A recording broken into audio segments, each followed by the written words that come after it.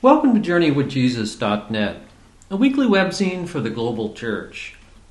I'm Daniel B. Clendenin. My essay this week is called The Divine Mystery of Personal Destiny, Judas and Matthias. It's based upon the lectionary readings for Sunday, June the 5th, 2011. In the remarkable film Capote from 2005, Truman Capote befriends a murderer named Perry Smith in order to research what he calls his non-fiction novel, In Cold Blood. Although Capote gave some legal help to Smith, he ultimately exploited him for fame and fortune. He even fretted to his childhood friend Harper Lee that he needed Perry to die in order to finish his book. "If they win this appeal," he said, "I may have a complete nervous breakdown." He repeatedly lied to Smith about his book's progress, manipulated him for details, betrayed him to legal limbo, and when asked by Lee if he esteemed Smith, only said, "Well, he's a gold mine." Interviewing Perry Smith dislodged unsettling memories of Capote's own childhood. Memories of exclusion as an effeminate kid, family suicide, alcoholism, and parental abandonment. Those haunting memories fueled an obsessive act of self-identification with and emotional attachment to Perry Smith, so much so that his gay partner, Jack Dunphy, accused him of falling in love with Perry. But despite similar family dysfunctions, their life trajectories could not have been more different. Truman Capote became an icon of New York City's rich and famous glitterati and died of alcohol and drug abuse at the age of 60. Perry Smith was a petty criminal and a merciless killer who was executed by the state of Kansas when he was 36. In the film, Capote pondered this mystery of diverse destinies that unfolded from such similar beginnings. He said, "It's like Perry and I grew up in the same house, and one day he stood up and went out the back door, and I went out the front." The readings from the first chapter of Acts this week introduces two men, both of whom served in the inner circle of Jesus' 12 apostles. For people across many cultures and 20 centuries, the name Judas Iscariot has epitomized infamy, treachery, and tragedy. As for Matthias, despite his importance as the so-called 13th apostle who replaced Judas, history consigned him to anonymity and obscurity. And since Acts chapter 1 verses 12 to 14 is the only passage about Matthias in Scripture, we know nothing else about him.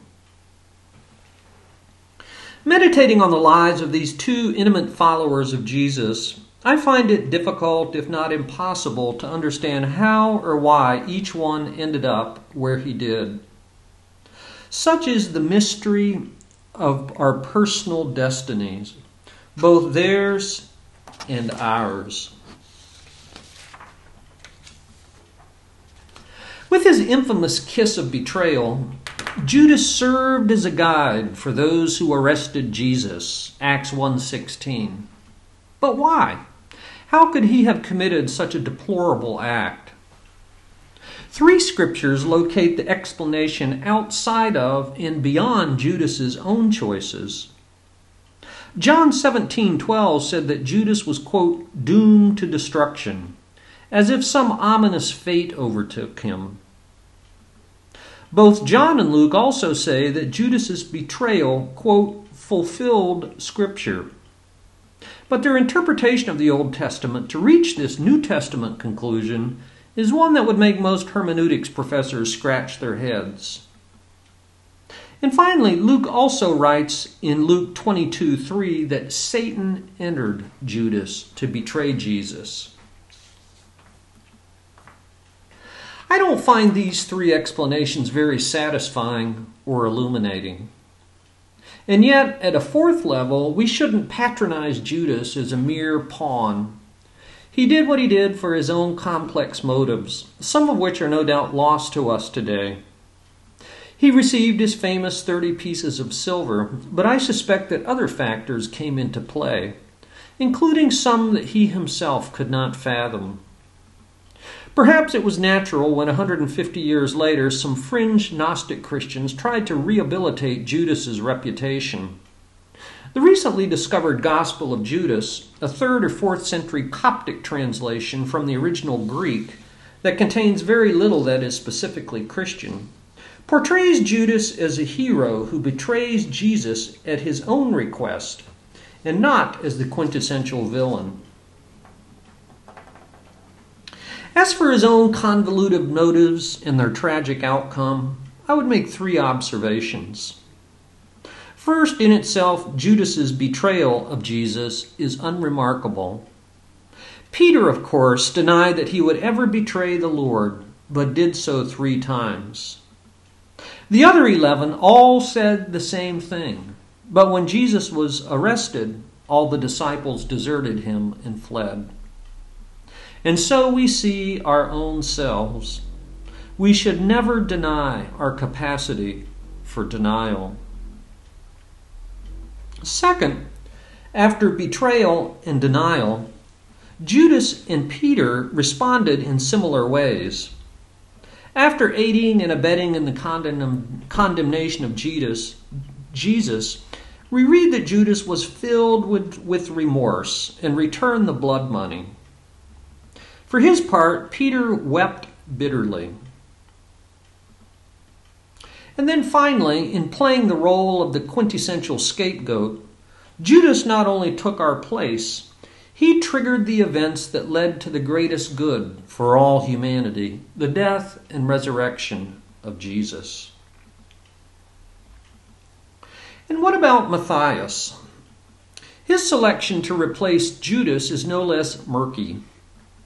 Peter invokes Psalm 109, verse 8, to validate the process with the imprimatur of prophetic fulfillment. May another take his place of leadership. The 11 remaining apostles simply nominated 2 candidates. They proposed 2 men, Acts 1:23. When they prayed, they confessed that God himself had already chosen the right person, and that their task was to decipher the divine predetermination. And finally, there are a few churches today that use this method. The apostles resorted to dumb luck to ascertain the divine intent. A roll of the dice identified Matthias instead of the alternate Joseph called Barsabbas. Contemplating these divine mysteries of personal destiny, I thought of the poem by John Milton, perhaps the greatest poet of the English language. Struck blind at the age of 44, in his sonnet, When I Consider How My Light Is Spent, Milton ponders why God would gift him with remarkable talents only to take them back. The ways of God felt harsh and arbitrary. Plunged into a world of darkness, he wondered, when I consider how my light is spent, ere half my days in this dark world and wide, in that one talent which is death to hide, lodged with me useless, though my soul more bent to serve therewith my Maker, and present my true account, lest he returning chide. Doth God exact day labor, light denied? I fondly ask. But patience, to prevent that murmur, soon replies, God doth not need either man's work or his own gifts. Who best bear his mild yoke, they serve him best. His state is kingly. Thousands at his bidding speed, in post or land and ocean without rest. They also serve who only stand and wait. Patience, humility, availability, and even resignation to the inscrutability of divine design are all service us well. In the words of Milton's near contemporary George Herbert, it's probably best to leave thy cold dispute about what is fit or not. Whoever we are and wherever we are, a haunted novelist like Capote, a failed disciple like Judas, an obscure apostle like Matthias, or a struggling poet like Milton, every person can serve him best right where they are, even those who, in the words of Milton, only stand and wait. Judas and Matthias, the divine mystery of personal destiny. For books this week, I review Howard Zinn, The Bomb, San Francisco's City Light Books, 2010, 91 pages. Howard Zinn, 1922 to 2010, grew up in the slums of Brooklyn, the son of two immigrant factory workers. After serving in the Air Force, Zinn completed his doctorate in history at Columbia University. From 1964 until 1988, he was a professor of political science at Boston University. Zinn is best known for his million-seller A People's History of the United States, which typified his radical analysis of the structures of power that form the basis of his teaching, his writing, and activism in movements for peace and justice. This little book, The Bomb, was the last of Zinn's 30-plus books that he published before his death in 2010. 3 weeks before Germany surrendered and the war ended in Europe on May 8, 1945, a young Howard Zinn participated as a B-17 bombardier in the bombing of Royan, France, on the Atlantic coast near Bordeaux. It was Zinn's very last bombing mission, and the first ever use of jellied gasoline, napalm. The mission was militarily superfluous. It destroyed the little village of Royan, and it killed over 1,000 civilians in its mission to attack so-called stubborn German garrisons. And then 3 months later, even though Japan was on the verge of surrender, America bombed Hiroshima and Nagasaki, killing hundreds of thousands of civilians. These mass murders constitute the historical backdrop for Zinn's final protest in a cry of the heart that lasted 60 years. When non-state renegades commit mass murders, says Zinn, we call them terrorists. When single individuals commit mass murder, we call them psychopaths. When self-righteous governments do the same thing as a matter of official policy, though, we justify the slaughter in any number of ways. We dehumanize the enemy. We appeal to patriotism and glorify war. We insist that our cause alone is the righteous one of liberation. We subjugate the conscience of the citizenry to the motives of the state. We argue that political ends justify immoral means. But any justification of mass murder like those of Royan, Hiroshima, and Nagasaki, says Zinn, constitute what he calls a devastating commentary on our moral culture. Worst of all, we let silent obedience run its course.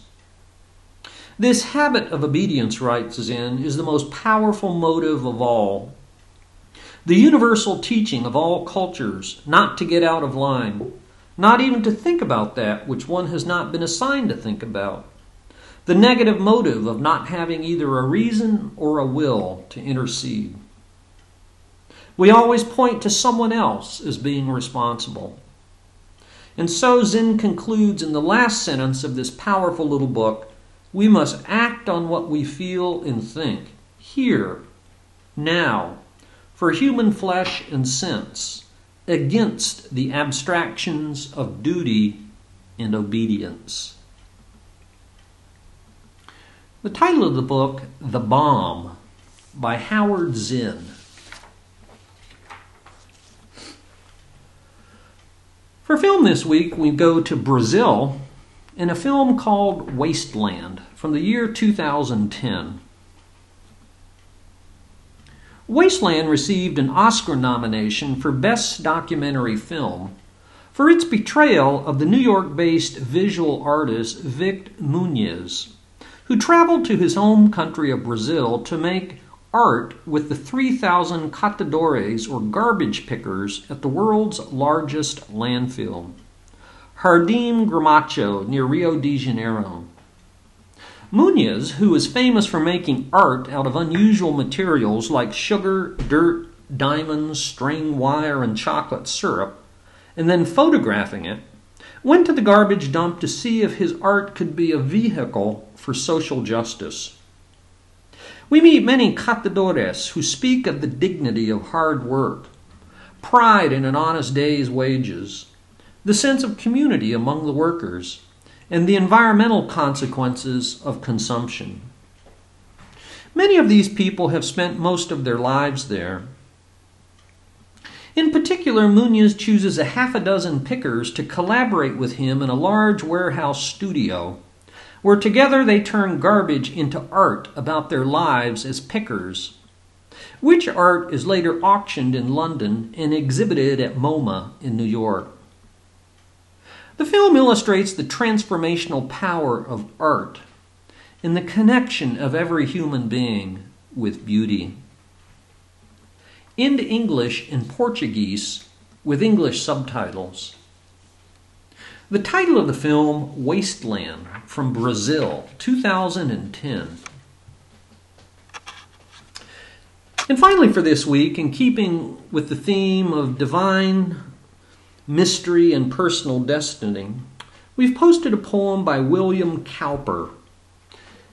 It's often known as a hymn, God Moves in Mysterious Ways.